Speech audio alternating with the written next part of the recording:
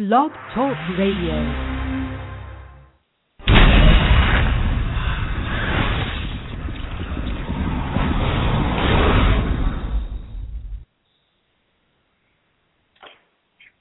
Good evening, and welcome to a special edition of Winchester Radio. I seem to be saying that a lot lately, and very happy about it. Tonight, our podcast is going to be talking about tonight's episode called How to Win Friends and Influence Monsters with its director, Guy B. So it just aired on the East Coast. So we're still kind of processing it here, but we're looking forward to asking Guy lots of questions as usual. We will not be taking call-ins. Give me 1 second, because I see Guy. Hello. Hello, hey, Guy. Winchester Radio. Hello, it's Guy B calling from California. Hey, Guy. Hey, how are you guys? Hi, Guy. We're good. How are you? I'm good. Everything's good. Great. Wow, that was a heck of an episode. So you saw it, huh? Oh, yeah. We sure did. Okay. Didn't you hear all the screaming on the East Coast? I mean, I don't write these right, but you can imagine my surprise when I got the script and saw the last page. It was a very kind of bittersweet, shoot, because that was probably, the ending of the episode is probably one of the last scenes we shot of, just sort of scheduled out that way because it was in the studio, and it was pretty surreal to shoot. But anyway, there it is. Hopefully everyone won't be mad at me because I seem to be the guy that got a lot of flack for Misha's exit as well. So, but again, hey, it's supernatural. Nobody ever goes away forever, as you guys know. So that's all I can say. Oh, dear. I was taking notes during the episode, and my last note, all it said, no, in capital letters. I know. Well, when we all read the script, everybody kind of said that. And then, and then I got to read episode 10, so I sort of know what's coming next. So, I don't know whether that's a good thing or a bad thing for our purposes tonight, but this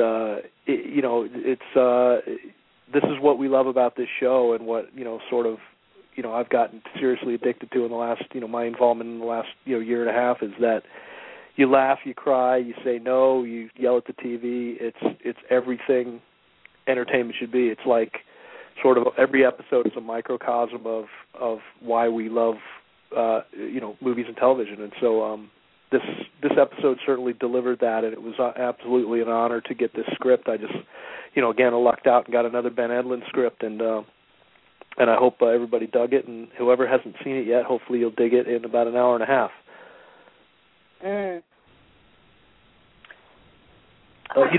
an interesting thing. When I turned in my cut of Hello, Cruel World, I was on my way to the elevator. I was done with my cut, and I was heading home, and I thought, well, I better pop my head in and see if anybody's around. So they said, well, Sarah's in there in a writer's meeting. So I popped my head in the door. They were like, no, you can go ahead.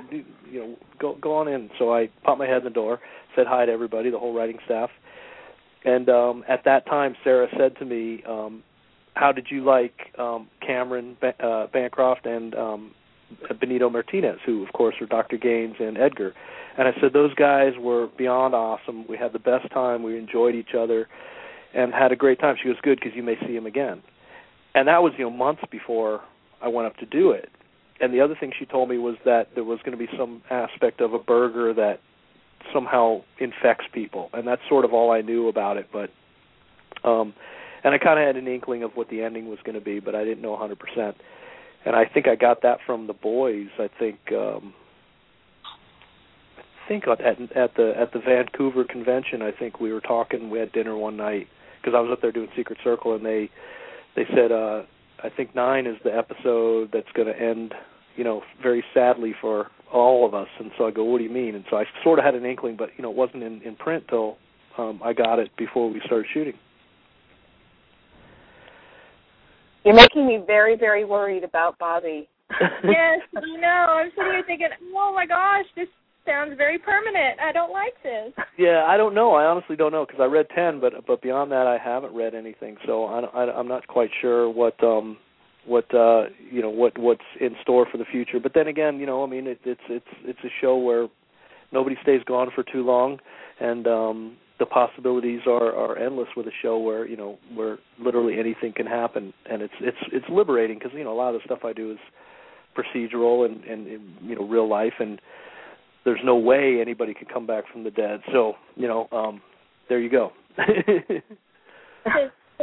I was thinking before the podcast, and I was thinking, I was like, they've hinted at killing Bobby before, but I really don't think he'll die. But then I got to thinking, well, they burned his house, they killed Castiel, they keep saying it. This season is back to just Sam and Dean on the road like the first season. I'm like, I'm very worried about Bobby right now. Yeah, well, look, one of the rules of screenwriting is put your hero up to the top of a tree and throw rocks at him and see how he reacts. And so, when you strip away the comforts of people, characters, and especially characters we love, then sometimes you get your most interesting outcomes. And so I think that's sort of the idea. But again, I'm not a writer. I'm a guest when I come on to do the show. I'm very happy to get whatever insight I get, but I don't get greedy, and so I don't know beyond 10. I mean, I have some inklings of, I know some of the casting that's going on for, I guess, episode 12 that they're shooting now, which I'm very excited about. Some actor friends of mine are got some really good roles, and so I'm excited about that. But anyway, what else can I tell you? Ask me questions. One of the major questions is, what was the goo made out of? That's Toby. Right, that was my question. Yeah, Toby, who's the guy that's responsible for all of the prosthetic makeup and any of those effects, anything that any food or oozing or goo or blood or any of that stuff. Toby provided us with the ear that comes down in the ear, with the earbud still in it for the glamper in the teaser. Toby has a shop that's full of arm parts. Well, the arm, when they find Phil up in the tree. Those are all parts that he has lying around. Of course, we use them if we need them. And but Toby came up with this concoction, and it's just trial and error. He tries a bunch of mixtures. It was described as like this gray snot like material that is basically what happens to the burgers once they're left out. Sort of. And I remember, there's a great documentary called Super Size Me where they basically have a McDonald's hamburger that they leave out for weeks and weeks and weeks, and it doesn't like melt down. But the idea would be that what if this stuff had the ability to turn from a solid to a liquid to eventually a gas. So that's with basically that kind of edict, Toby went off and created, and it was an elaborate pump system that we I made sure we shot it where he puts the plate down, and they put we called it a swan, a tinfoil swan, but I kept calling it a duck because there was a lot of duck imagery I tried to shove into this episode, and it was just pure luck that it was a turducken sandwich, which may or may not have been inspired by Cliff's barrage of rubber duckies, and there is a rubber duck in the episode. I hope it's still in there. There's a shot where it's when Brandon the waiter at Biggerson's quits, and he tells off his boss, and he takes his apron off and he throws it down. There's a beer tap in the foreground, and we put like there's a bright green rubber duck on the top of the beer tap. It was the only time, we didn't want to get too big with it, or too put him in too many places. So I said, okay, well, let's find one good spot. So we kind of had it on the prop cart, and whenever we could think of a spot, and then that seemed to be the perfect spot.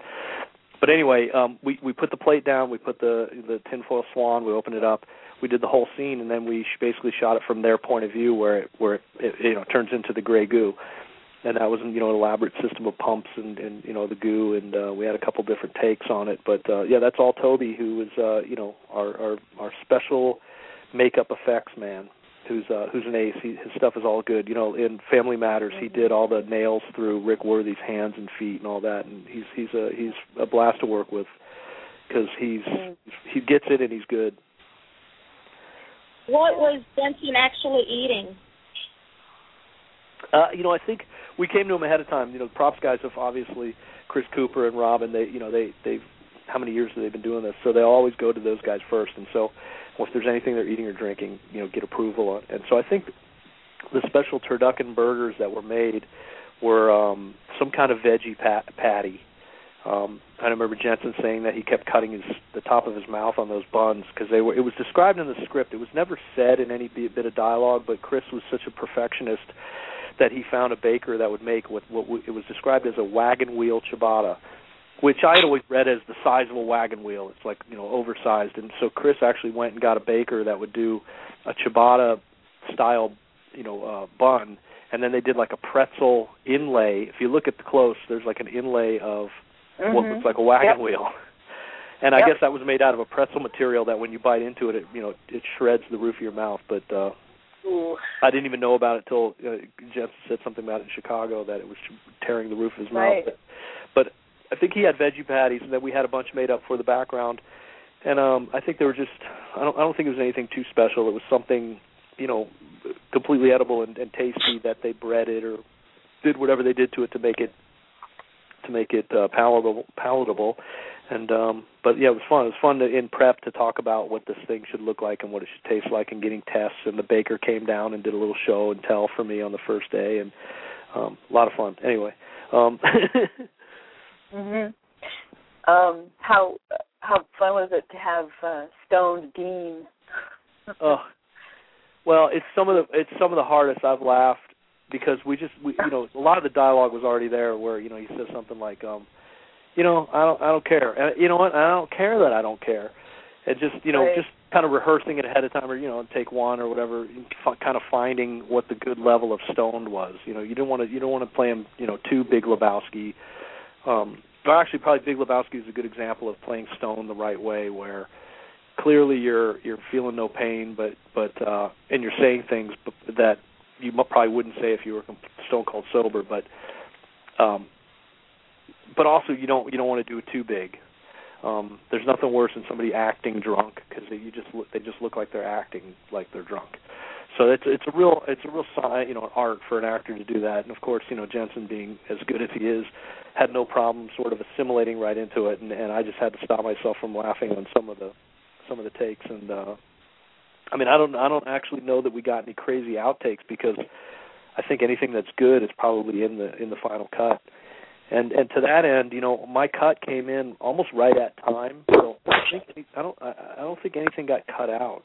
I don't really think anything wholesale or any scenes or any new. There may be some little slight things that got trimmed, but it was pretty close to time, which is rare. I usually like to be about 5 or 10 minutes too long, so you can cut stuff out to trim it up and make it lean and mean. But I think the episode was pretty close to on time when I turned it in.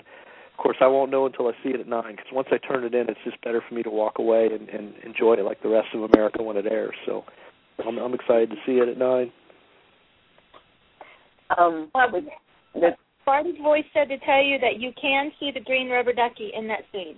Okay, good. Well, I guess at Chicago, the convention, the girl that shipped that duck to Cliff said that she heard that the green, because it has like devil horns or something, it was used in the show. And I said, yeah, and unless it gets cut for some crazy reason, you'll see it in there. And if you don't spot it, I'll tell you after it airs. And so she's either listening or she'll tweet me or something. And but that's it.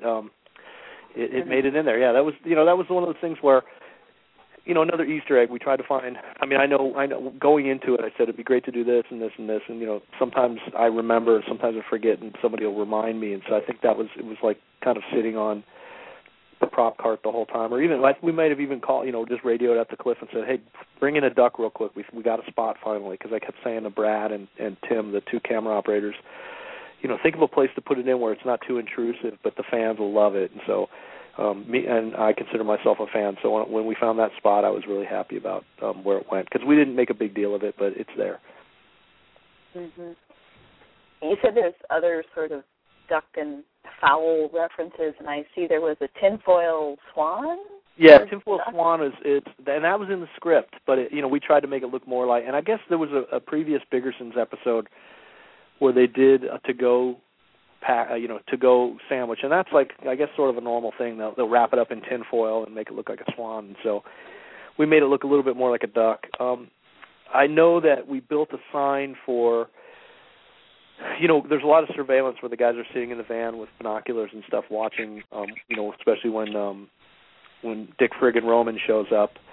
And we had a sign built that Jerry built that was called Canard Way. It was like 2000 Canard Way, which of course is, Canard is, I guess, the French, how you say duck in French.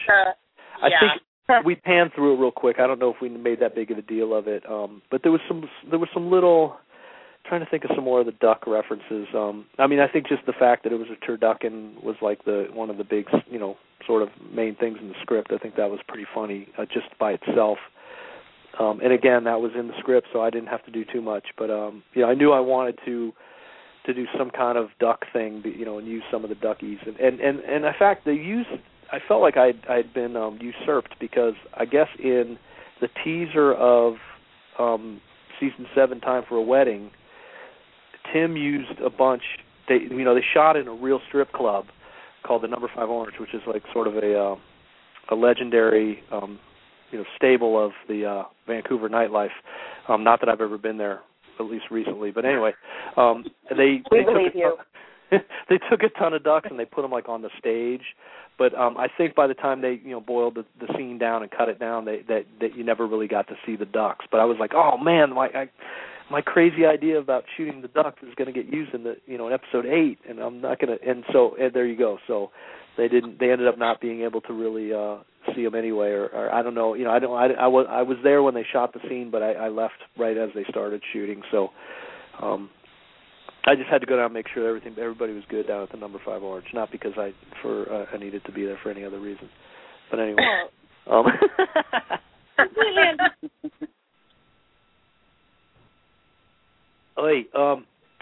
What else was I guess?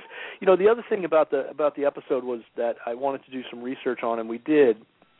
Speaking of like Easter eggs, was I kept doing research, and God bless Google and my iPad, because I was able to do it at any time and kind of and when I thought of an idea. But I tried to find death imagery or symbols or even things in literature that signify sort of. I knew some of the like on the nose stuff. Skulls and that kind of thing, but death imagery was something that I did some research on, and they're in there, but they're subtle too, but they talk about a bright white light, right? So there was a couple times, mostly with flashlights and like when the headlights when Ranger Rick shows up before he gets yanked into the woods, and if you'll notice, the boys don't react too much to the headlights, but Jim, as Bobby, sort of does a little, he kind of puts his hands up to shield his eyes a little bit from the bright lights. There was a bit of that. Also fire, and I remember blocking that first scene where they talk about all the Jersey Devil stuff with a fire to Jim's back. And also out in the woods, we talked about, again, I haven't seen the episode yet, but we talked about in the woods having adding the sound effects of a crow, like a crow, going, being, on the soundtrack. So that was kind of fun to do that. And again, I always try to latch on to something like that, either a color or, something that is a motif visually or audio or something like that. And so I did a little bit of that. So there's, I don't know, if you watch it again or watch it at 9, there's some pretty cool, real subtle sort of death imagery. Obviously the color black and some other stuff. But anyway, that's the only other Easter egg kind of stuff I could think of. It's really cool. You're not sort of a one-layer director. There's always a lot of things going on. It's a very great match with Supernatural, who always has several layers of story going on. Well, I also noticed that the crew gets excited about it too, because like Serge or somebody, any artist, when you start talking about something that. And I always talk to my actors about that. I always say, look, we're reading these black ink letters on a white page, and that's that. That's what it is. But what's fun is the stuff that we talk about, whether it's actor to director or director to, I have a whole art department, Jerry's crew, props department, Serge, of course, who always makes the show look stunningly gorgeous, and at the speed that we move, that still boggles my mind. But when you come to them and you say, it'd be cool to do something like this. I mean, we did something. I remember at a certain point there was something that Serge was starting to light, and I think it was the scene when they do the autopsy and the body jumps up on the table. We talked about Serge and I are both big Blade Runner and Alien fans, and I said, the thing that makes Alien so great is that they don't spend a lot of time on the alien. You get it in flashes and sort of strobe images. And so while he was lighting that, we were talking about that, and he goes, you know what, you're right. And he walked in and started turning off lights, because what we had established is that, the first scene, the guys come in, they hook up, they crudely take jumper cables, which was this crazy idea I had, that they somehow or another were able to patch in using jumper cables. And it works for about 2 minutes, and then it blows every circuit, and they're in the dark again. But when we come back again, like when they bring the sandwich back to give the sandwich the autopsy or whatever, I can't remember what order it is. Well, we said, by this time let's say they have lights, which is sort of what we call God from a machine, which is sort of cinematic. You get away with some of that stuff. It may defy logic a little bit, but you can get away with it because we're making a movie here. It's not reality. And so when they brought in that body, when they brought in the body of the monster that had ripped off Rick's arm, we said, I guess there's some lights on. And then as we started talking, Serge kind of said, it'd be great is, and sort of based on my direction, was the only light that you see of the face of the monster is from the flashes of the gun. So even like a strobe kind of thing, or we have a thing that we use called a paparazzi, which is just like a light that flashes, that simulates like a flash on a camera. Put different colored gels on it to give it a different warmth, or put a blue gel on there to make it a little colder. But we sort of talked about that. So that was something where we said, where you talk about, just what's on the page is one thing, but the great thing about this show in its 7th season is that Bob and Sarah's direction basically is just make it look great, just make it kick ass. I mean, we're not going to micromanage anything or everything you do, and thank God I've done enough of them now where they know that hopefully I'm going to deliver, and the scripts are pretty detailed, and so I'd be a fool to stray too much from the original material, and so there may be something crazy idea I have, and I think it's out there and it might raise an eyebrow when they look at the dailies. I'll definitely bounce it off of Sarah and Bob, but generally they kind of let me do my thing, and I tell you, as a director and in episodic TV, it's the absolute best scenario you can ever encounter, and I really appreciate all everything that all the support they give me when I go do an episode. Speaking of the monster's autopsy, there was all kinds of different things in that stomach. Were most of those written in the script, or did you all come up with some of those ideas? No, it was all sort of, look, we're dealing with Ben Edlund here, the mad professor. Cat's head, pine cone, chewing gum in the wrapper. And, of course, Jim and I had a blast.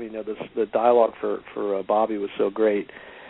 And so basically we had one of Toby's, torso cavities that we used. I know we used it in Hello, Cruel World for an autopsy, and I think they'd originally built it for the mother of all evil at the end of last season.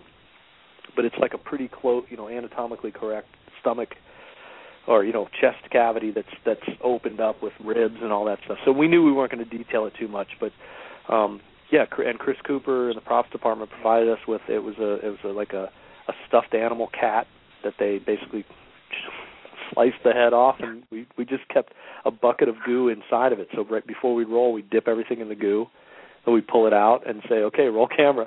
And the best part my favorite part of that whole thing is just, while all that's going on, Jensen's basically, or Dean's character is basically just sitting there wondering when he can get another fix of the turducken burger while he, has a little drink. And he's so impatient, and that was the best part, is trying not to laugh through all of that. The expressions on Sam and Bobby's faces, of course, Jim and Jared were just wonderful. They just total disbelief.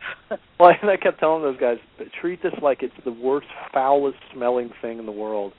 And of course, I said to Jensen, it doesn't matter if you smell it or you don't react to anything other than that you're hungry. You want to get, because now you're addicted to these sandwiches. That was the whole idea, is that whatever additive that the Leviathans were putting in the Biggerson's turducken sandwich, it was enough for people to keep going back and eventually doing what they do, which is well, if you saw the episode, you know what I'm talking about.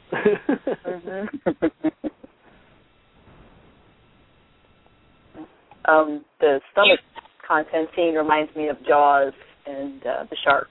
When they take everything out of the exactly. license plate. Right, exactly. Well, that was sort of the idea, and it's a little homage to that and a little nod to that.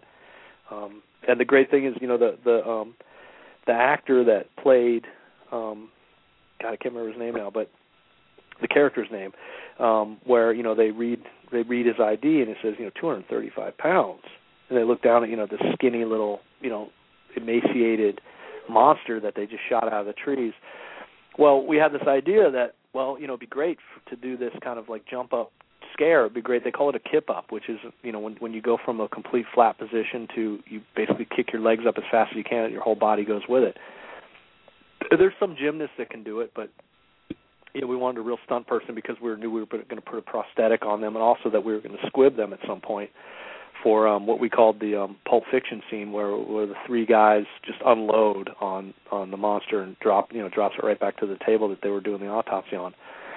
Well, eventually we started to think, well, why don't we get a female stunt person that has some kind of gymnastics training, and we found, and Lou Bolo had a perfect person. Her name's Atlin, and she's done the show before in a variety of different, throughout the years as a stunt person, female stunt person, and she has a Cirque du Soleil background, and so all that kipping up and all that stuff is like second nature to her. The problem was that the prosthetic was pretty much made you blind, because it was to bug those eyes out. It was an appliance that Toby had to put on and glue on over your eyes, and you could pop the lenses out, so through all the rehearsal she could see, but as soon as we started rolling, we popped the lenses in. They were like that milky gray. But she was awesome, and of course we had her out in the woods as well to come out of the tree holding Rick's arm. Yeah, interesting. You have, with this episode, you have two major dialogue scenes that are set in a vehicle. Yeah. But it didn't feel repetitive. Was there something you did specifically to make sure that it didn't feel like, another car scene within the same episode? Yeah, not too much. I mean, I tried to mix them up. I tried to, whoever was driving in the previous scene was now the passenger, and, we sort of knew that Dean was going to be in the back sobering up for one scene, and that he was going to sit up and drink coffee out of the thermos in the other scene. No, not so much, but one of my favorite scenes I've ever done with those guys was, and it was such a foreshadowing while we shot it, and Jim Beaver just took the hill on the scene where they're talking, and he he says something about, well, it's the one where he basically yells at Dean, and at the end he goes, I swear if you die before me, I'll kill you. And it was such a really, shooting it was, I got chills, because it's basically, he's kind of, it was a little bit of a foreshadow. And but Jim just went through that, and, I go, okay, let's go tighter. I mean, we did it a bunch of times like we normally do, and he had the same, it was like, he just, it was so good and strong, I gave him, no direction. I just got out of his way, and then it wasn't until the next day that I said, Jim, I apologize, but man, were you good in that scene yesterday? And I should have said something then, but it bothered me all night. And now I'm telling you now. And he was like, oh, okay, good. If you're happy, I'm happy. Jim's is one of the most humble guys you'll ever, encounter, and it's fun. It's always fun, and it's. Those scenes are tough to shoot because, it's like, well, nobody's moving too much, and, basically put a camera here and shoot through the windshield, and, trying to block them where they're interesting is always a challenge. But, we get through it, and we try to make it, everybody's sort of on my side. I mean, if I go, well, whatever we can do to make this a little different from how we did the one yesterday. And so, somebody will go, well, what if I'm here? Or what if at the beginning I come in here? Or what if I do this? And so, usually I'm pretty open to whatever ideas, anybody has, and unless I have some, violent reaction to, why something shouldn't happen, I'm like, all right, well, let's try one like that, or let's rehearse that, and if that works, then let's do it. So, I mean, a lot of being a director is a lot of times you just humble yourself and say, you know what, maybe my idea is not the best one, and I come in as a guest, and this train has been going down the tracks for how many years now, so. I was happy to jump on and take the ride the times that I have, but a lot of times the regular cast and crew know a lot more than the director, and to humble yourself and say, hey, what do you guys think is sometimes the best policy, and works for me. And, I don't have a huge enough ego where I'm going to be insulted if somebody has a better idea than me, because the best idea wins, usually on any set that I'm on. Anyway, let me take a sip of my Samuel Adams here. Hold on. Oh, wait, Sierra Nevada. What am I saying?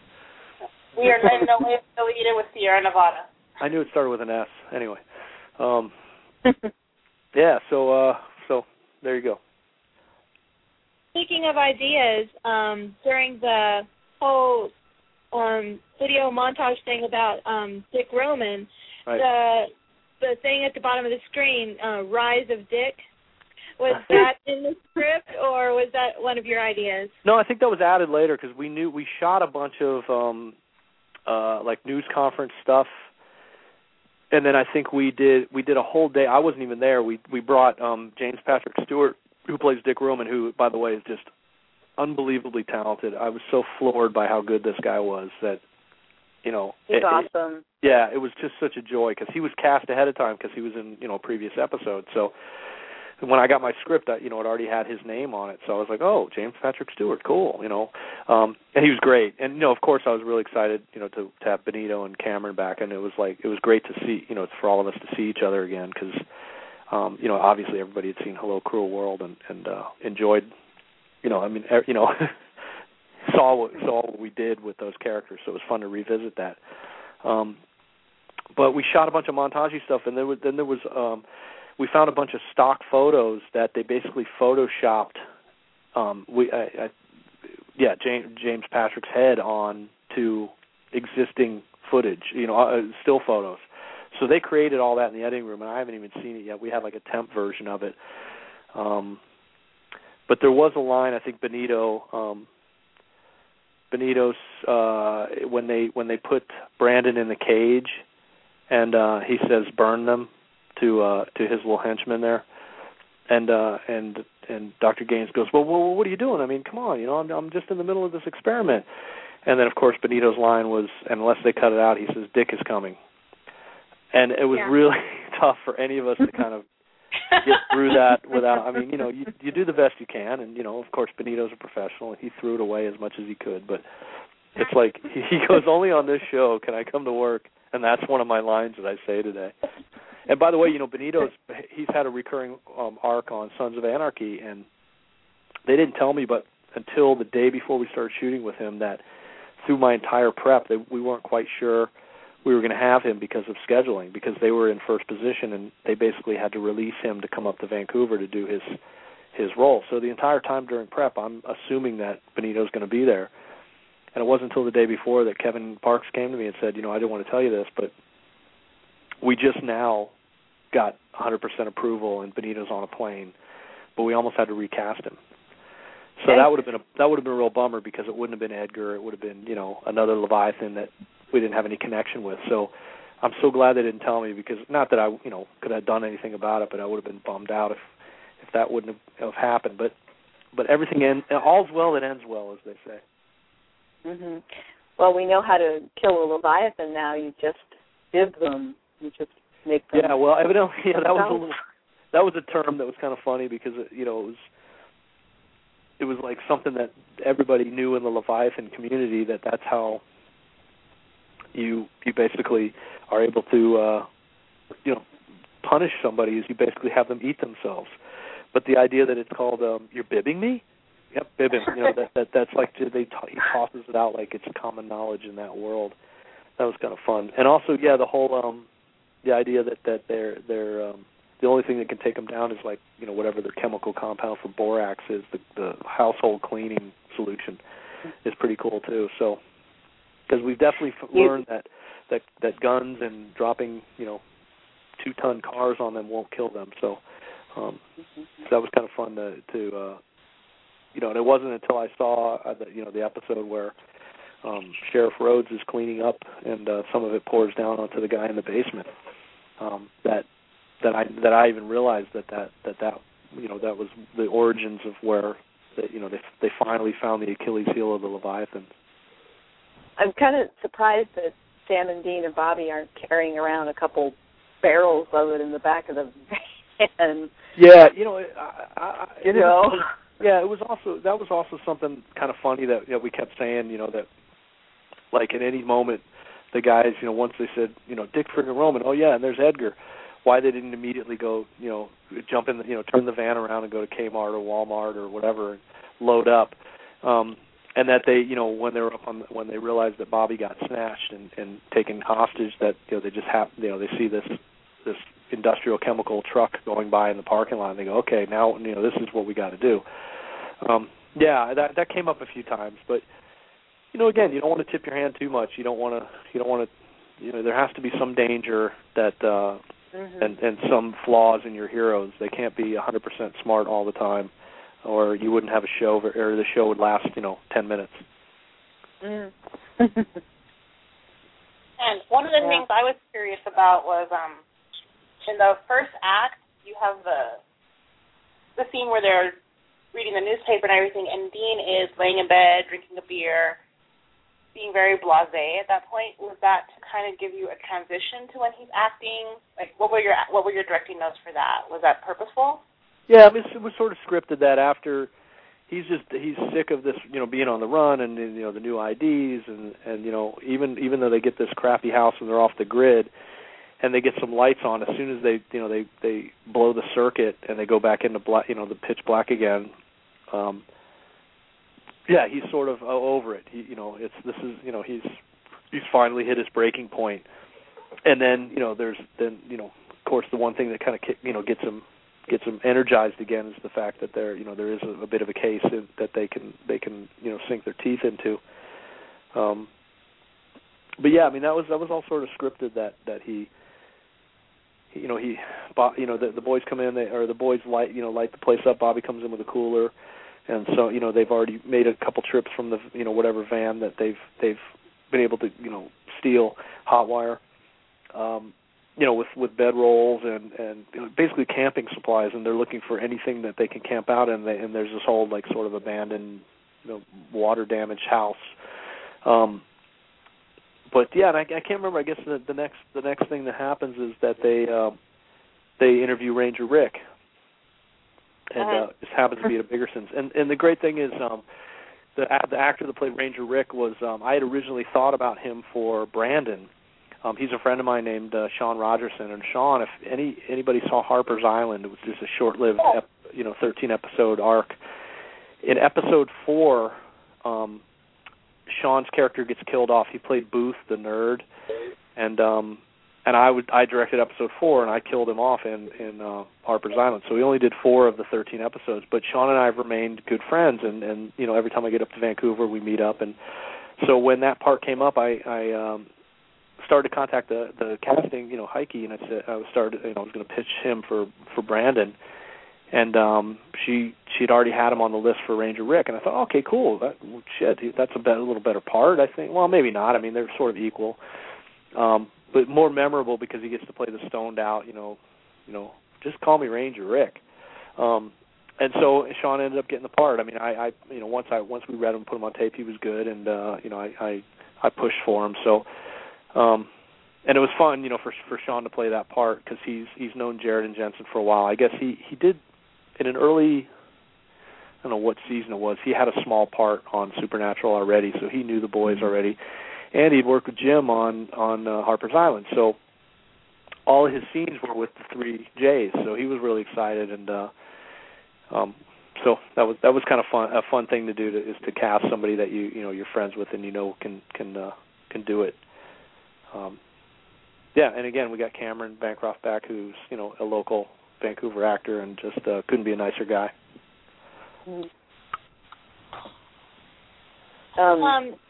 Speaking of talking about Jared's hand, we've had a couple people ask with his hand and the scar. Did he have to have his hand made up with the scar every day?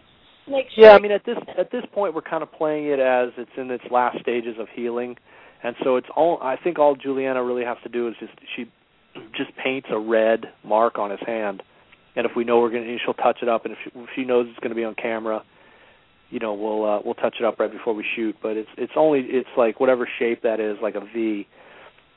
It's like red, just basic makeup. It's not a big appliance anymore.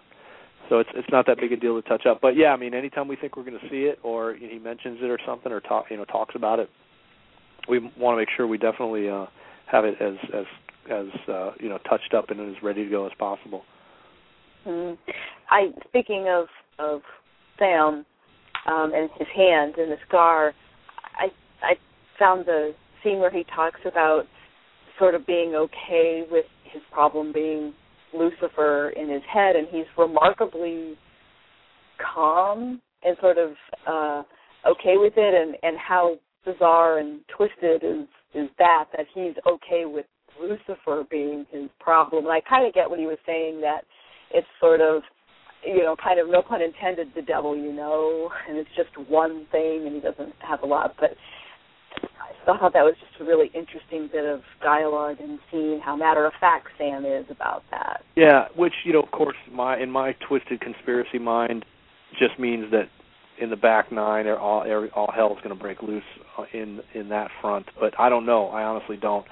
And I'm not back until March, till episode 22, which is the second to last one. So, wow. I think if the audience, speaking strictly as a fan, if the audience is lulled into a false sense of security, that's when Sarah and Ben and the whole writing staff, and Bob being a part of that too, will absolutely rip the rug right out from underneath you. So that may come back to that may be a little bit of a foreshadow as to you think you're fine with it, and the audience thinks you're fine with it, but the reality is you're not. So who knows? I honestly don't know. I wish I did.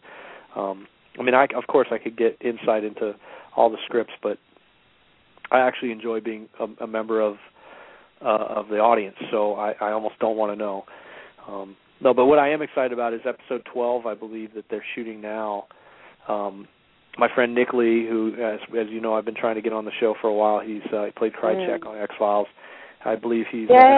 And I'm sorry if this is a spoiler to anybody, but I don't think a casting announcement is that much of a spoiler. But Nick's got a really great part, and then another good friend of mine who I just directed a week ago on Ringer, Jason Doring, who played Aaron Eccles on Veronica Mars, and who I've known since he was a kid, since he was like 14 years old. Jason Doring is going to play like the bad guy of that episode. So I'm very jealous, because that would have been a really fun episode. Selfishly. For me to direct, but that's the way it works. But I'm happy for those guys. Because they're great. They're both going to just knock it out of the park. And I texted Cliff and I said, hey, my buddy Jason Doring's coming up. Take care of him. And so he says, will do. So they're gonna hook him up. Yeah, I love Veronica Mars. He was like my favorite character as Logan, and him and Nick Lee is like a dream come true. Yeah, it really is. And I knew, he told me a couple weeks, well, actually, the creators of Ringer, Nicole and Eric, who wrote for Supernatural last season, told me that they were working out the schedule with Ringer so Supernatural could happen for, whatever amount of days. And then when he came to work, he told me he was coming up to do the show, and I said, well, first of all, you're going to have the best time of your life. Enjoy every second of it, because you're just going to, really enjoy, the whole experience. And he told me about, what his part was, and it's really going to be fun and exciting for him. And it's good. It's good when that kind of synchronicity happens, and get to see that kind of thing happen. It's fun for me. Mm-hmm. Well, that's the good thing about the CW and Warner Brothers. You can turn on any show, and you will see somebody from a show you're familiar with. It's kind of like 6 degrees of CW. It's a lot of fun. Yeah, it is kind of interesting. There was some funny thing, like, on Twitter I follow this the website The Onion, which is a complete, like, parody. Every article's a joke, of course. And one of their articles today was that, for a week all the CW casts are going to change places for a week, which I thought was just kind of not too close, not too far from like the truth, in a way. But anyway, that was kind of funny. I hope anybody that saw that after I retweeted it didn't think it was serious, but I'm pretty sure everybody gets that as a joke. And Misha was cast on Ringer too, apparently. So Misha, yeah, I just finished episode 12. I think he starts on episode 14, and of course Nicole and Eric came to me and they were so excited before it got announced. They said, "You're never going to believe what happened. You're never going to." I was like, "What?" So it was very exciting. I was like, "Oh man, he's going to have the best time here," because I did. I had a real good time with it. It was a really great cast and crew, and the crew I'd worked with, at least the camera, lighting, and grip guys I'd worked with on a couple different shows previous. So it was really cool, and there's a lot of. And again, the CW, Christopher Palaha, who was on Life Unexpected, was one of the stars, and he was a blast, and we got a ton of friends in common. So anyway, that's enough Ringer promotion. The show's good, by the way.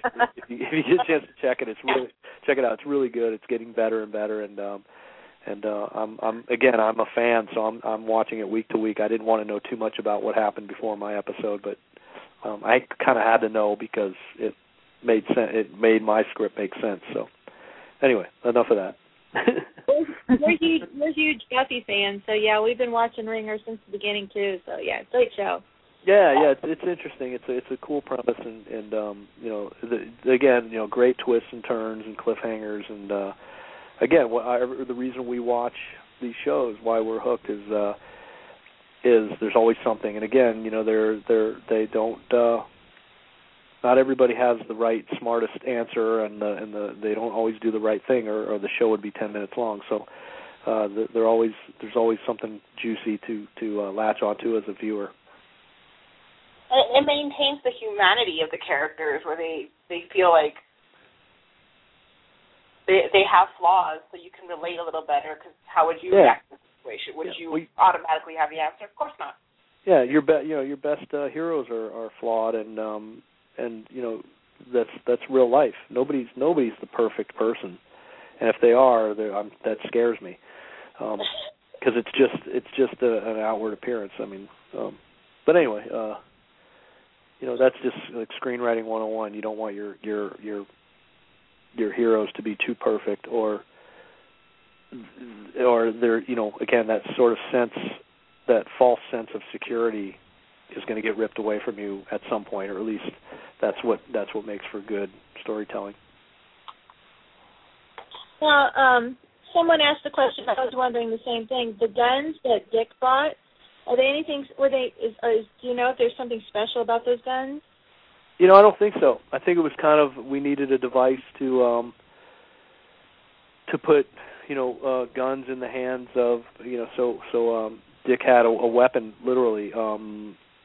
I don't think it's going to go any further than that.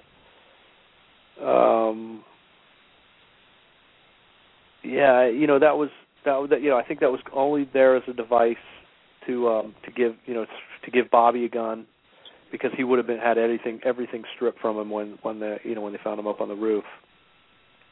To give him a gun and to give Dick a gun. So I think that was it. A little, maybe a little too convenient, but who knows? They may come back up in the future. I think the Leviathan thing is a season-long arc, so who knows? Well, they show Bobby loading one of those guns. So is the gun that Bobby loaded, is that the gun that Dick used to shoot him with?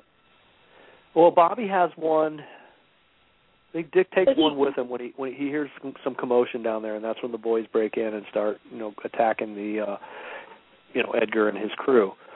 And then Dick takes one. We see him put it in his waistband, and then Jim jumps up and he goes through the briefcase, and he sees there's some important information there that as an audience we don't know, but we know that it's certainly something very that important that Bobby needs to tell the boys.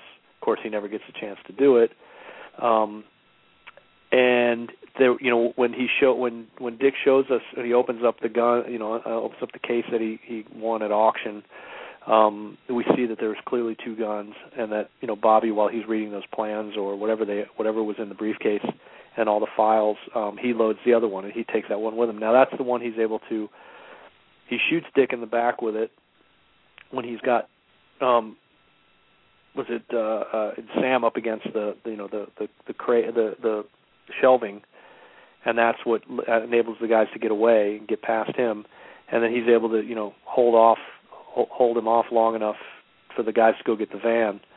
So so the two guns are accounted for, and of course the one that Dick has is the one that fires at the van, and we all know what happens there.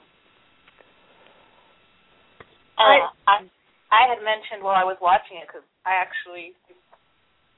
I'm in Mountain Standard Time. I had to watch it through Skype on Becky's TV.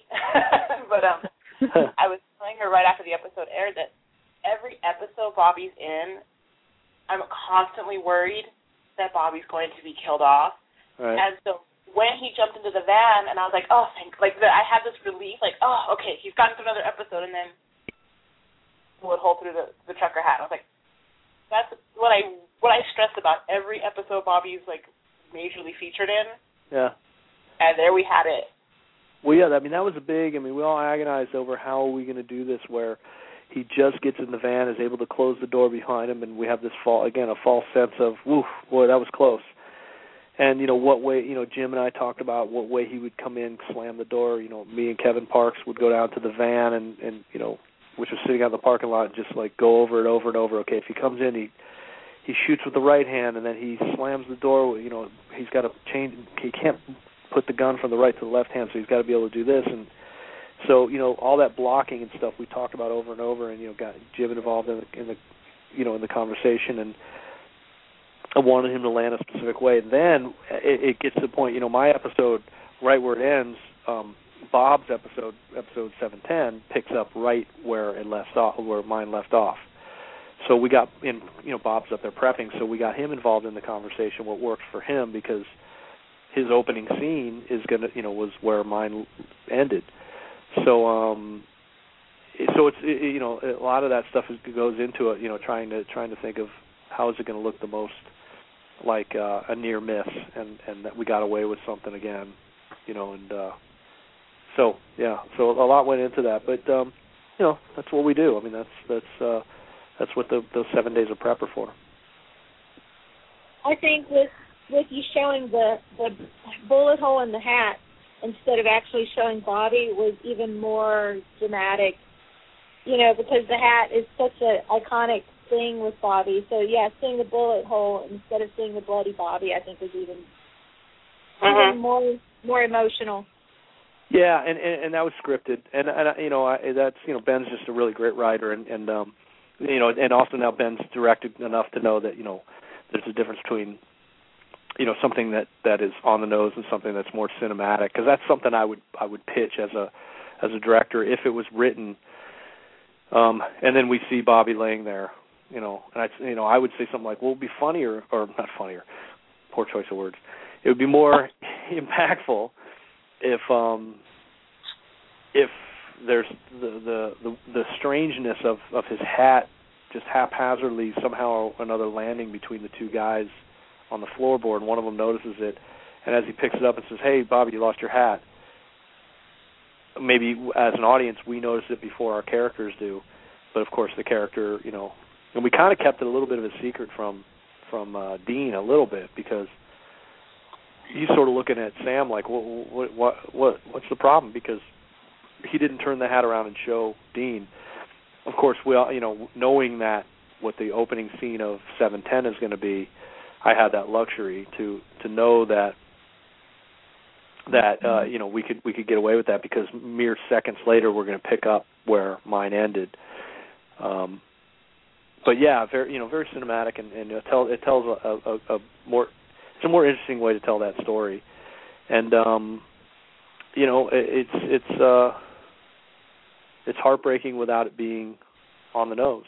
And a lot of times you want to do that as a director. It's sometimes the most interesting stuff that you show is what you don't show. Sound effects are hugely important in what I do, and because to hear something, and I think the way it was scripted and the way my cut I turned in, it was basically it goes to black, and you hear the guys going, Bobby, Bobby, So I think that we preserve that. I think that's still in the cut. Yeah. Because again, you're like Alien or or Blade Runner or whatever. Alien, it's what you don't see of the monster that's 10 times scarier than what you do see. Yeah. Good horror movies, if you realize Psycho, you never see the shower scene, you never see the knife enter into flesh. It's all done in sound effects and quick cuts, and blood circling the drain. It's all implied, and that's the art of cinema. That's what makes it an art. Ultimately, is that sometimes the most impactful things are the things that you don't see and you hear. I never saw the shark in Jaws for about half the movie. Yeah, well, and there you go. I mean, it didn't work. It kept breaking. They would they'd be all set up to shoot a shot of it popping out, and it just wouldn't. They'd roll camera and nothing would happen. Right. And so necessity made it where they couldn't see it, and that actually worked to the advantage of why it's such a scary movie, because it's implied, and you see those little yellow barrels pop up, or you just see the fin.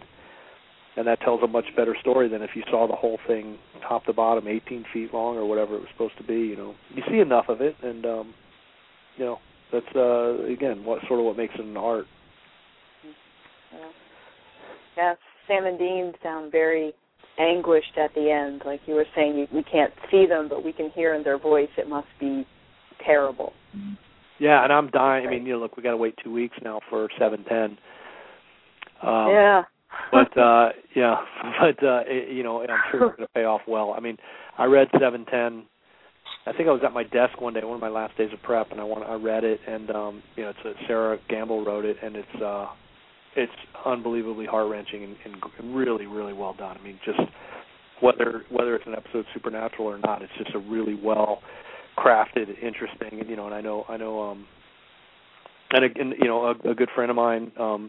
It got cast to be in it as well, so I was excited about that. But I'm really looking forward to that episode because it was such a great script. And then I actually got to shoot 2 scenes for Bob, because there was one in the woods when we were way out. When we shot at this, it's actually a paintball facility where they open the place up. It's private land, so we don't have the restrictions that we would if we were on, in like a private or a park, where we'd have a ranger sailing us. We couldn't, move the dirt there because that's a protected special route or something. This place was completely private, and we, basically had run of the place. And, we just had to cover up some of the paintball marks that were on the trees. But we were way out, an hour and a half outside of downtown Vancouver. So I ended up shooting one scene for Bob out there, and then I shot another scene that will be, it's pretty. It'll be near the beginning of 710 with Dick Roman and his secretary. Yeah, it's really good, and it's going to be a fun ride, and I'm looking forward to seeing it in 2 weeks. 2 weeks. Which scene in this episode was the hardest one to shoot? Oh, say that one more time. Which part of this episode was the hardest part to shoot? I don't know. There was some stuff because we had visual effects. I think any of the stuff where the guys come in with those big, those pump up like exterminator size things of borax, and they're squirting the Edgar and his henchmen, or when Sam's being backed up by Dick and he's squirting him, and Dean comes out from the side and pours the borax on him, because we're dealing. Obviously those things are just filled with water, but we're envisioning smoke and the effects that it's going to have on the skin of Dick Roman and all the henchmen, Edgar and whatnot. That stuff is always hard for me to shoot because it's like, I think it's I have Ivan there, but I'm sort of not positive exactly what it's going to look like. So so that just for no other reason than that, it's hard for me. And I'll see the finished visual effects tonight, right? I guess in a half hour. It was pretty cool. Oh, good. Well, those guys, Ivan and his team, always deliver, so I'm never worried about that. But yeah, it wasn't nothing too difficult. I mean, the day we shot out in the forest where we did all the stuff with where the guys are hunting, and that was a really long day because it was it was half day and half night, and it was just a ton of work, and it was with the three guys, and then we also had Sean out there, Ranger Rick, and we had the scene where they shoot the monster out of the tree. And I think that day we went till about midnight, 1:00, and then the guys got on a really early flight on Saturday. That was a Friday. On a Saturday morning, they flew to Toronto for the convention there. So they weren't complaining though. They were. Everybody was in pretty good spirits because I think we had a 3-day weekend. I think that was Canadian Thanksgiving, so we had Monday off. So it was everybody was excited about having a 3-day weekend. That was a beautiful scene, the hunting at night with the flashlights in the dark forest, and very eerie and beautiful. And then it's all of a sudden, it's like shut off, shut up, and it shut down. It was wonderful. Yeah, well, it was fun to see him in his element, and knowing that, the idea was that he didn't really need to see it; he could hear it, he could sense it. And that's what a hunter does, and. Yeah, I mean that the way the forest looked at night was there's tons of lighting going on, but it's either A, beautiful, or B, so sublime, and that you're not realizing that there's tons of cranes and lights, and again Chris Cochran, who's Serge's gaffer, who's been on the show since day one, and Harvey Fedor, who's the key grip. Those guys are just so good. They've been doing this together so long, and it's an extremely well-oiled machine, and there's never any angst. I mean, they want as much when we prep or do our tech scout. They want as much detail out of me, so they can't. So that it lessens their chance of getting caught with their pants down when I go, well, we're going to look this way, we're going to look this way. So hopefully, the more I have my stuff together, the easier it makes their life when they get there, because they want to get all that stuff set up. So when they go, okay, it's night, let's make it. Let's light it up. The cranes go up and the lights go on and we're lit.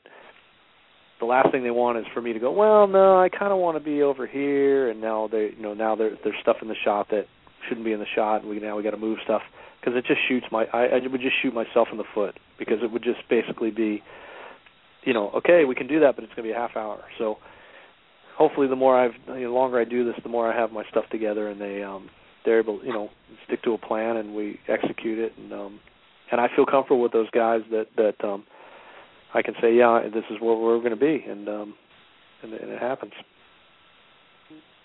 It was also pretty cool, the glamper who at first looked right side up, but then as it spun around, you realize that he's hanging in the tree. Right, and that's a stunt man. I mean, he's an old friend of Lou Bolo's, who is a guy that is a gymnast who's familiar with hanging upside down, because you cast an actor to do that. Not a lot of people are comfortable with hanging upside down. All the blood rushes to your head, and it's not a happy place to be. And we had to position a crane out there, and we had to position lights, and we also had to position where the crane that has the camera on it was to be set up as well. So it was that worked out good though. That was my 9th day. It was only like a half a day, but it was the first day of 710, and sort of my extra bonus day. And Brad Creaser shot all that stuff, all the stuff with the glampers, the whole teaser. We started about 6 p.m. right as the sun was going down, and went till, well, it was a little bit after midnight, I think, by the time we finished, 1:30 maybe. And then I got on a 9 a.m. flight and flew home to L.A.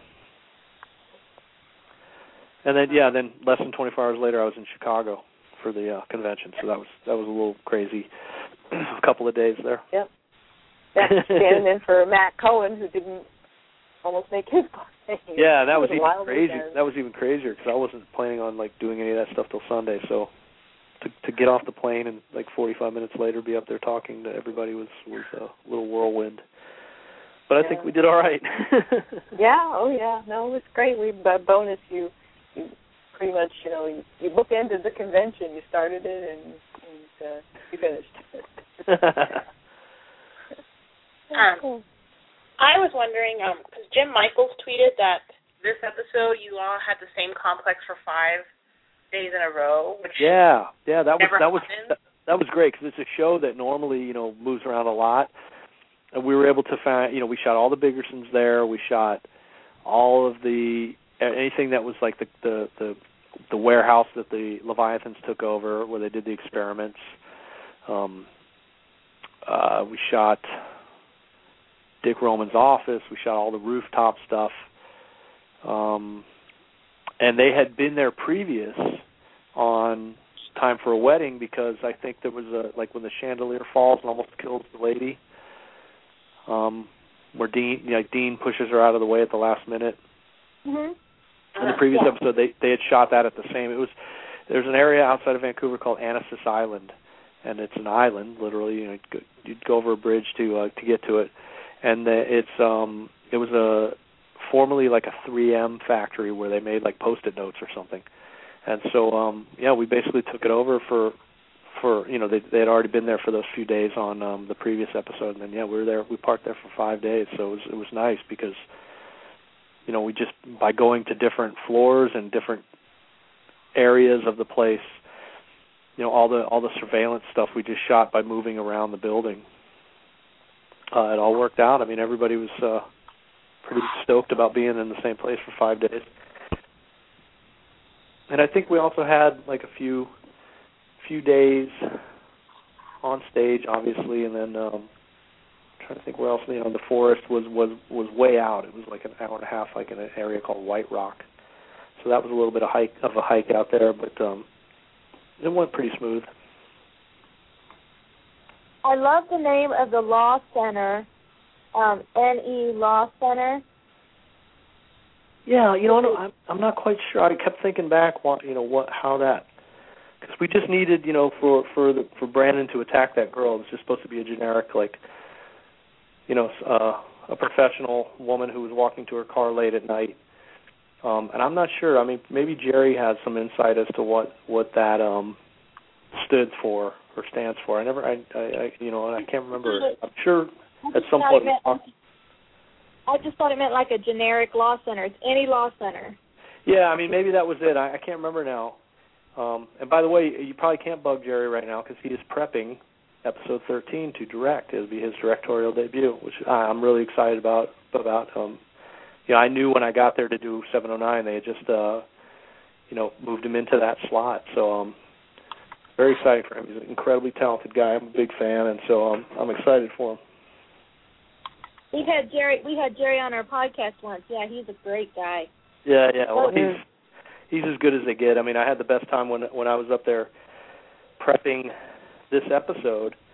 Hello Cruel World aired, and so knowing that I was going to have to watch it, or I don't know, maybe he didn't know, but I knew he had recorded it, and it was he had a really nice HD signal, and so he goes, look, I'm recording it at 6. Come on over about 7. We'll have some beers and we'll watch it. And so it was nice to sit and watch it with him because like all the stuff that we had prepped, and it was really cool to watch it with him. And then we were able to we could pause it and talk a little bit, then let it go again. So that was fun. Right, is there any? Yeah, you're up. It's 20 minutes, I think, for you. All right, good. Was there, any gag-reel-worthy things? I'm sure there was. There always is. Getting stuck in that van all those hours, I think, all that stuff we shot in there, I remember laughing a lot during that, all those scenes. I think that like the whole Act 1 where they're in the abandoned house. I think there was some really funny stuff. I can't remember anything offhand right now, but I'm sure there was some good stuff. We lost Vinny. Her phone dropped. She just texted me her phone dropped, so she's going to try and call back in. Oh, say that one more time. We lost Vinny. Vinny's phone dropped, so she's going to try and call back in. Oh, okay. Okay. There she is. Hey, Vinny. Hello. You're back. Okay. We missed you. So it was just amazing. That the ending, I'm telling you, this episode just has me all shaken up. Yeah, it was tough, and look, I know that shooting it for Jim was pretty emotional, and I know he wasn't. Yeah, it was sort of bittersweet, and I don't remember getting too sappy or sad about any of the stuff, and he was right along on the ride with me for the death imagery and foreshadowing and all that stuff, and then the scene that we did out in the forest that I did for Bob's episode is really really interesting, and that was the one that, if anything, that was the one that got me a little more emotional than even the ending scene in the van. So again, you'll have to wait 2 weeks to see that, but it was yeah. I mean, he picked out that blue hat specifically. He went in the wardrobe, and they sort of picked out that outfit for the hunting, and the blue hat being like sort of an iconic. I'm not sure what if there's any symbolism to that at all, but it was certainly something that he felt strong about for the because we knew that was the one we had to put the hole in for the ending. Yeah, it was tough. It was and it's like, of course, everyone's like, got it. The fans are going to hate you. First Misha, then Bobby's house, and now Bob. I'm like, well, but I don't write these. Yeah. So but I honestly do have like high hopes that that there's never complete 100% endings for any character on that show, and they've proven that. I mean, obviously the only thing that stops you from coming back is your schedule and becoming a movie star, like with Jeffrey Dean Morgan. But anything's possible. I keep feeling like you're trying to prepare us for something. No, I don't. I mean, like I said, I read 710. I read 710, and I know just because Kevin was Kevin does every other episode, so he obviously he was with me, but while he was with me, he was on the weekends and stuff. He was prepping 711, so I kind of know what's going on with that, but I didn't read it, so I don't know for sure. But we'll see. I mean, I'm as curious as anybody about sort of the future and what's coming up and how it's going to, especially when we get to 722. Obviously, I'm very keen to know what's going to go on that far ahead, but it's way too early for that. Yeah. That'll be something, almost a finale. Yeah, it should be the second to last one because I think they're going to do Tola 23. And yes. Yeah, so that'll be fun. In fact, I was supposed to do 721, and when they got the extra episode, they called my agent and said, are we okay to push you guys 10 days and bring you into 722, which I took as a compliment because I'm assuming that it's the part one of the two-part season finale, much like Hello Cruel World was the part two of the two-part season opener. So I'm taking that as a compliment. So yeah, I said absolutely, yeah, push me 10 days out. I'm cool with that. So yeah, move me from the beginning. What's that? Hopefully, it won't be part one of the series finale. I'm no a season. I mean, pretty optimistic that's not going to happen. But yeah, I think all I can say is Smallville went 10 years. That's all I can say over and over. I think the CW and Warner Brothers knows that there's a strong and loyal fandom all over the planet, and that the show always delivers and always will have an audience as long as everybody wants to keep making it. We know there's, or at least I'm pretty confident there's an audience that wants to keep watching it, and that's what you look for. And the CW doesn't have as high standards as like ABC or NBC or CBS, so they're I don't think you have to worry. I mean, yeah, the numbers aren't through the roof, and it doesn't, rip up the ratings every week. But I don't think that it's a different criteria that they go by on the CW, so I wouldn't be worried. And for the whole season, the ratings have been completely consistent, so everybody's sticking with it. Of course, and also because it's on a Friday night, this is one of those shows that anybody that I know is a fan is like, well, I try and watch it on Friday nights, but I always record it and watch it by Sunday. I think in this day and age, you can't really go by what a typical, the Nielsen ratings, what we've gone by for, which is such an antiquated, it's incredibly outdated system. And I think that that there is a system now that they do take into consideration, live versus recorded and played back.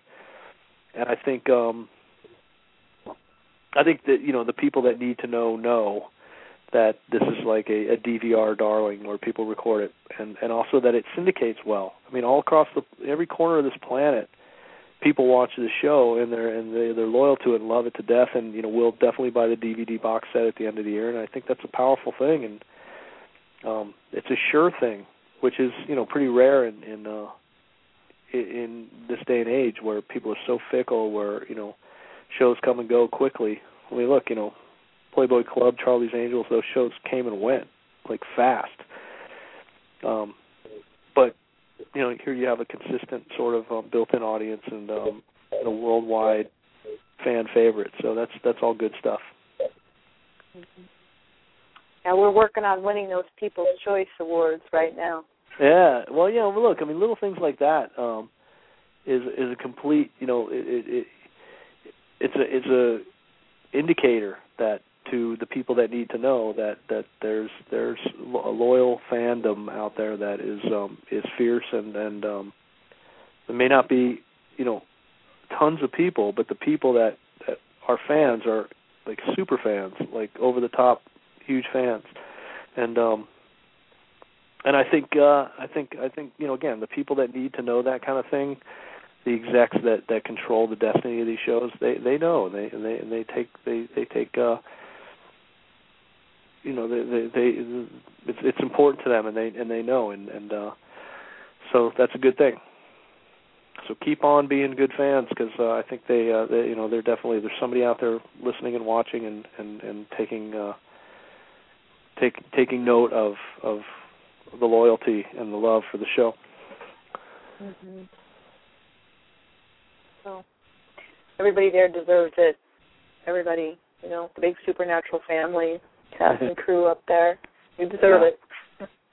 It is. It's a real family, and it's like when I go up there to do that show, it's like I'm completely accepted as a part of the Motley crew, and there's a lot of love, and it's like it's a great feeling to come in and do a show, because look, every day is a mountain of work, but it's a lot nicer to do work with your family than with people that you're not happy being with. And the difference is, I think everybody has a genuine love for each other and a joy to be there, and the guys. I mean, look, I've done shows with the first season, and you have actors that are like, they just want to, what time are we finishing today? They're sort of over it, and it's the first season. And I can tell you that Jared and Jensen are not like that. And here's season 7, and like I said, those guys had an early flight on a Saturday morning to head to Toronto, and we were shooting till 12:31 a.m. on a Friday night. They still had an hour and a half drive back to the city, and everybody was fine with it. And I'm, of course, it's weighing heavy on me. I'm like, I'm trying to get you guys out of here. We just got to get this one shot, and then I can do this shot with this. And the boys looked at me like, whatever you need, man. We're here for you. We're here. Don't worry about it. So it makes it a hell of a lot easier to do your job when everybody's heart's in the right place, and it is big time with that show, consistently. You got 10 minutes before the episode there, Guy. All right. Well, give me like 5 minutes to run downstairs, and I don't think Lulu's still up, but if she is, she's probably watching Good Luck Charlie right now, which is a Disney show, I'm sure.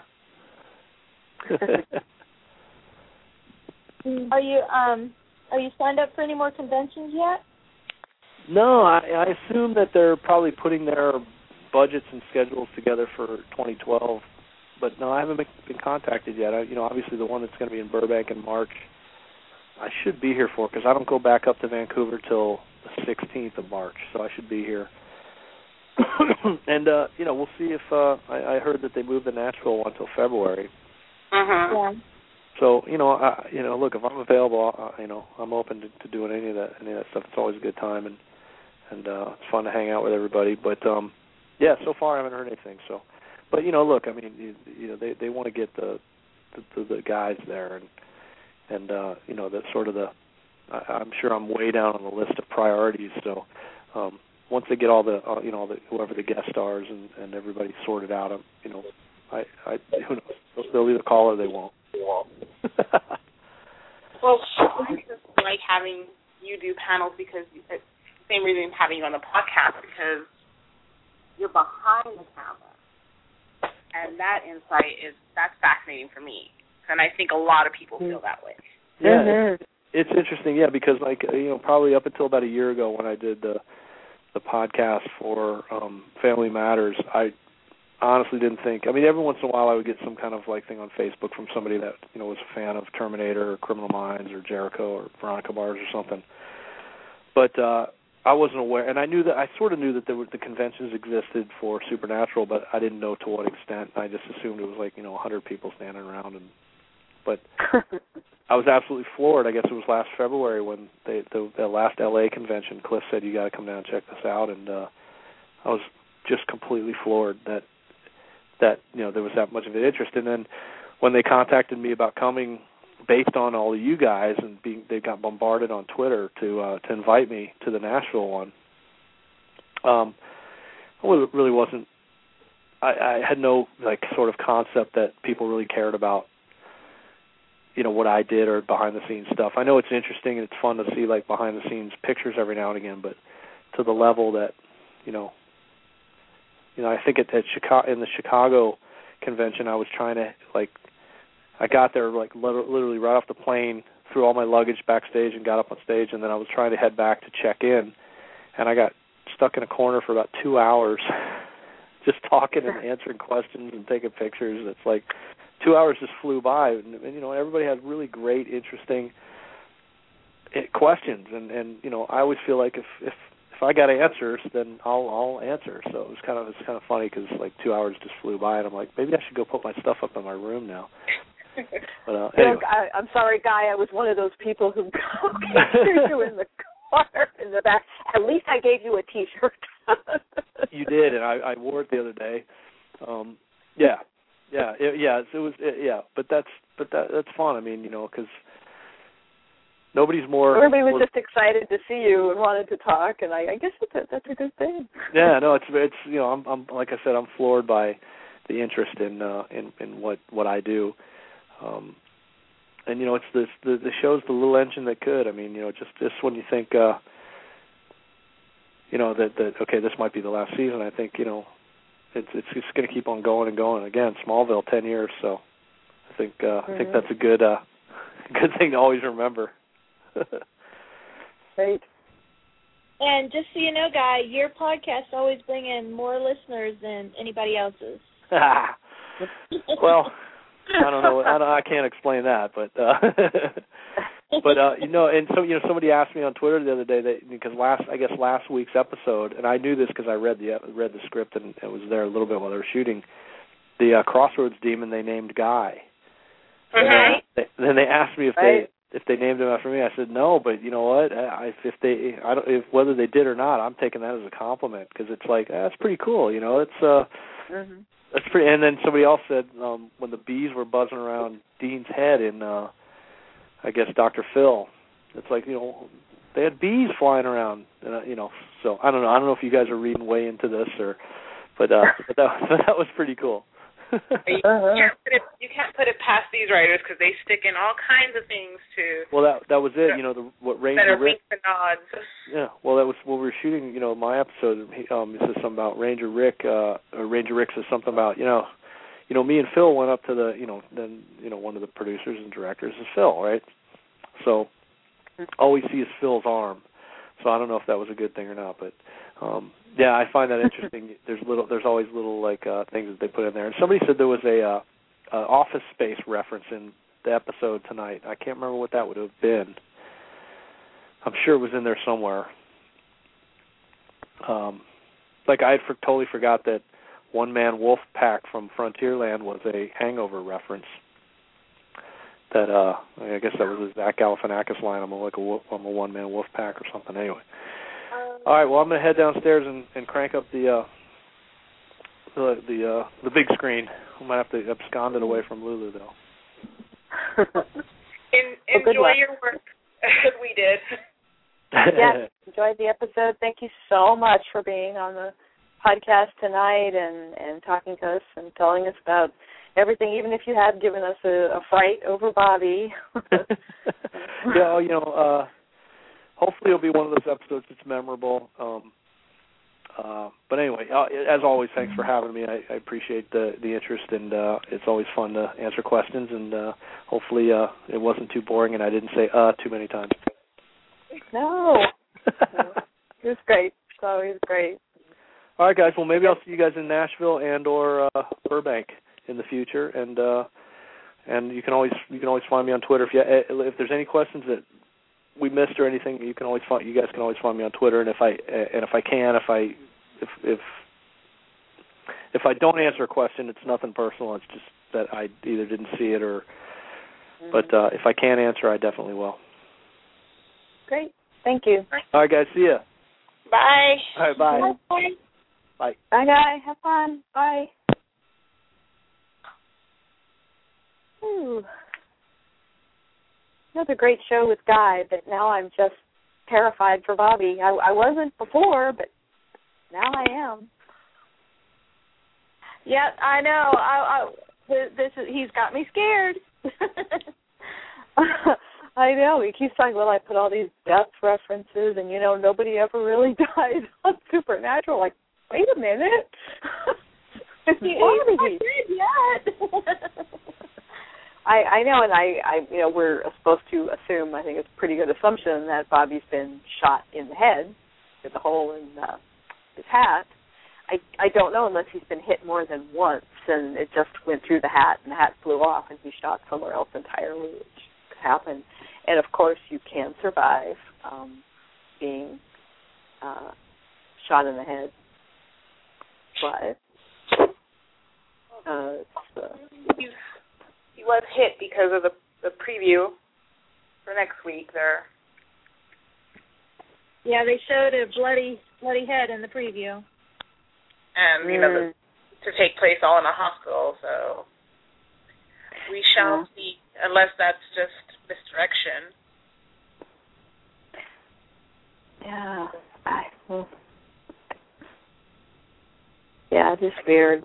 I don't know. It's hard to imagine them without Bobby. I mean, even they spent a whole season without Bobby. The first season, it's he survived for so long.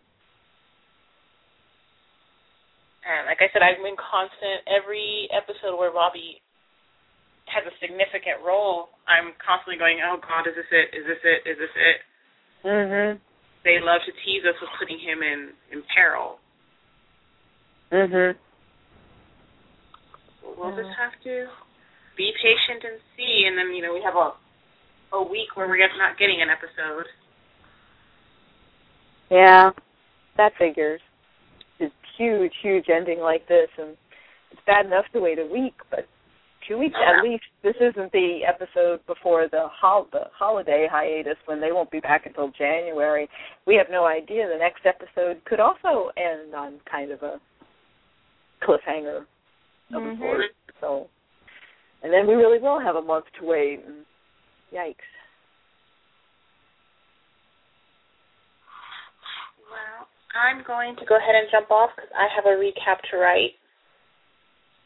Okay. No, I know it's pushing midnight where you guys are. Yeah, it's midnight our time. Is there anything else we want to say quickly? We mentioned vote for People's Choice Awards. Becky, any site news or anything else we need to know? I should say that this podcast, we've been recorded for an hour and a half, If you didn't listen live, that's okay because you can always download us. You can find us through winchesterbros.com. Click on the Winchester Radio icon. We're at blogtalkradio.com, Media Boulevard. You can find us at Winchester Bros on Facebook and Twitter. We always post reminders and links for all our shows. And you can also download us through iTunes. Thank you so much for listening to us tonight. Hope you had a great time listening to Guy B. He's always a fantastic guest. Becky, you got any other news you want to mention or anything about the episode you want to bring up? No, we don't have anything else going on right now. I have nothing. Yeah.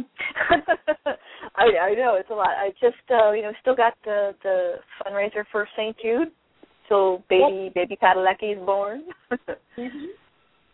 Yeah. That's basically the only thing we have going on right now. We will be having some new auctions either in December or maybe after the holidays.